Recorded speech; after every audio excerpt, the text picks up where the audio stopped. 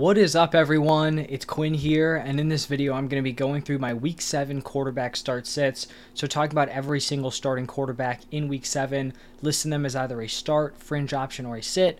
The starts are the players you feel very solid throwing into your lineup. These are going to be your mid to high-end QB1s. The fringe options, like your back-end QB1s, high-end QB2s, you may not love it, but they're serviceable in your lineup. And then sits are going to be players you would prefer to keep on your bench. Let's just dive right into the first matchup here. We have the Jaguars taking on the Saints, and Trevor Lawrence is day-to-day right now, so we're not sure if he's going to end up suiting up for this game. If he does play, I think he's a fringe option.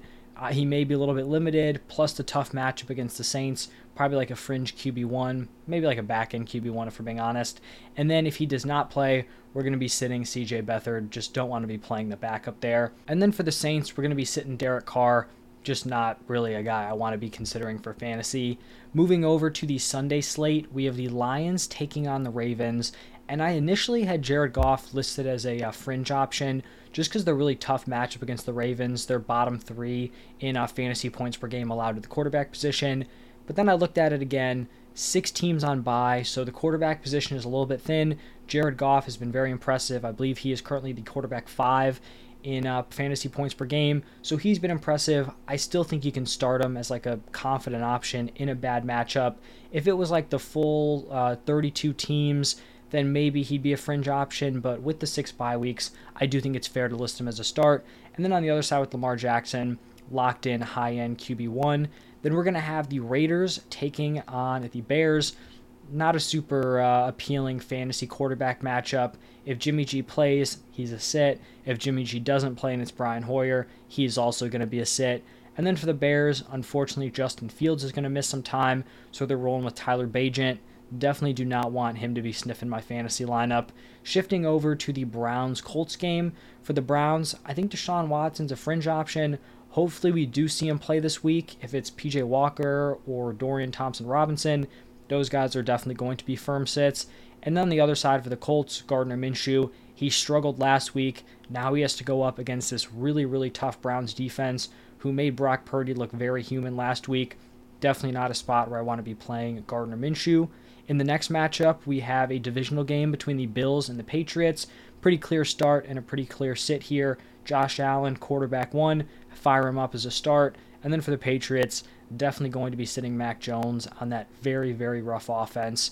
Then we're going to have another divisional game between the Commanders and the Giants. And I think Sam Howell is a solid streaming option this week. It feels like every week he's like a decent streaming option, so maybe he's just like a decent fringe QB1 at this point. He's really just had one bad fantasy game against the Bills, and the rest of his performances have been pretty impressive. Not super scared of this Giants defense. I know they hung tough with the Bills, but that was really one game there. So Sam Howell is going to be a nice fringe option for me. For the Giants, we'll see if Daniel Jones suits up in this game. I think it was Sunday Night Football. They were talking about how he had the nerve pain up to his neck, but he was hoping to play the next week. That's not an injury that seems like you're a week away, so I would be surprised if he does play. If he does, he's still going to be a sit. If they go with Tyrod Taylor, I would definitely be sitting Tyrod Taylor also. In the next game, we're going to have the Falcons taking on the Buccaneers. For the Falcons, definitely going to be sitting Desmond Ridder. And then for the Buccaneers, I feel like Baker Mayfield's kind of like the cutoff of the fringe options. With the 6 teams on bye, a few fantasy-relevant quarterbacks mixed in there, I do think you could be in the market for a guy like Baker off of waivers. So I do think you could play him this week as like a higher-end QB2. Then moving over to the Steelers-Rams matchup, definitely do not want to be playing Kenny Pickett for fantasy, but maybe he gets a slight bump with Deontay Johnson coming back, but definitely not someone I'm considering in my lineup this week. Then we're going to have Matthew Stafford as a fringe option. Stafford continues to rack up a lot of passing volume. The touchdowns just haven't been there, which is what's been limiting his fantasy production. So we'll see if he's able to get that going. As of right now, I think he's like a fringe QB1 this week with the 6 teams on bye. Then we're going to have the Cardinals taking on the Seahawks. For the Cardinals, Josh Dobbs is going to be a pretty clear sit for me. He's had a few decent performances here and there, but definitely not someone I want to be consistently playing in my lineup or even here in Week 7. On the other side with Geno, I have him as a fringe option. He's been super disappointing. He was like a back-end QB1 last year. You add JSN, you keep DK Metcalf, Tyler Lockett. I think a lot of people thought he was a really nice late-round option. could replicate or even improve on his production from last year. That has not happened. He's struggled, he's regressed, so not great for Geno, but this is a great matchup here against the Cardinals, so maybe this is like a get-right situation for him. I think he's a fringe option. If he was playing better, he'd probably be more of a locked-in start, but that's just not where we're at this point in the season.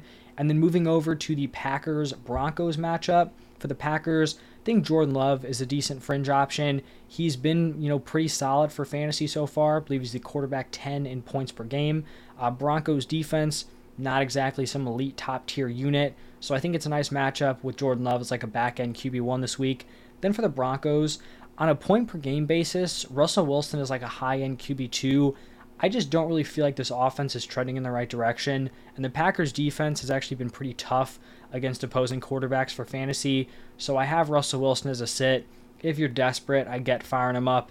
It just definitely does not feel good if he's your QB1 in your lineup.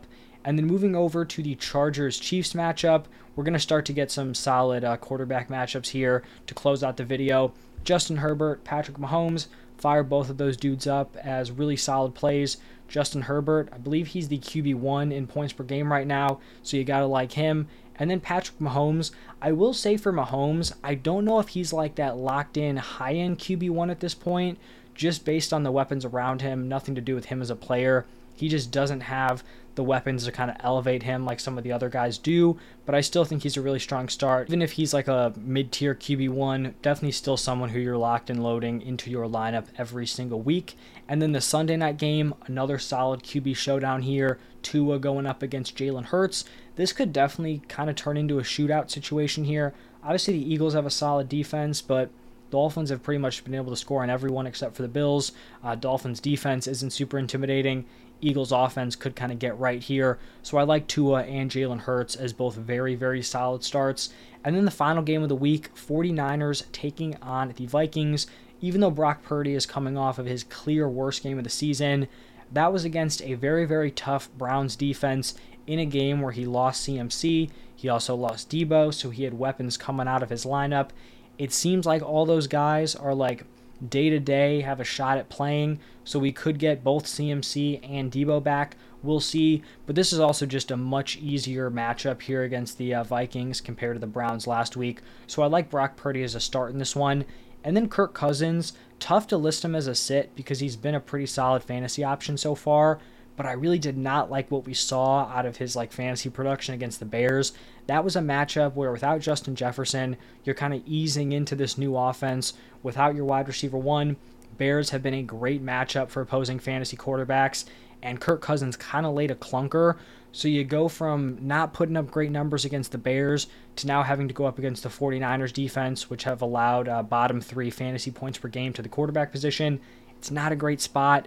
Maybe it was just a fluke bad performance against the Bears, but I'd be concerned if I had Kirk Cousins as my starting quarterback in this game, not because of his, ability as a player, just a tough matchup, and he's not really being supported by the weapons around him. Losing Justin Jefferson is huge, so he's going to be a sit for me. If you could pivot to like a Sam Howell off of waivers or someone like that, I would be looking into it this week. But that is going to wrap it up for all the Week 13 QB matchups. If you enjoyed, hit that like button, subscribe to the channel. I'll have my tight end start sits posted today also, and then the running backs and wide receivers were posted yesterday. Weekly rankings coming out on Thursday morning, so stay tuned for those. But thank you all for stopping by, and I will see you in the next one.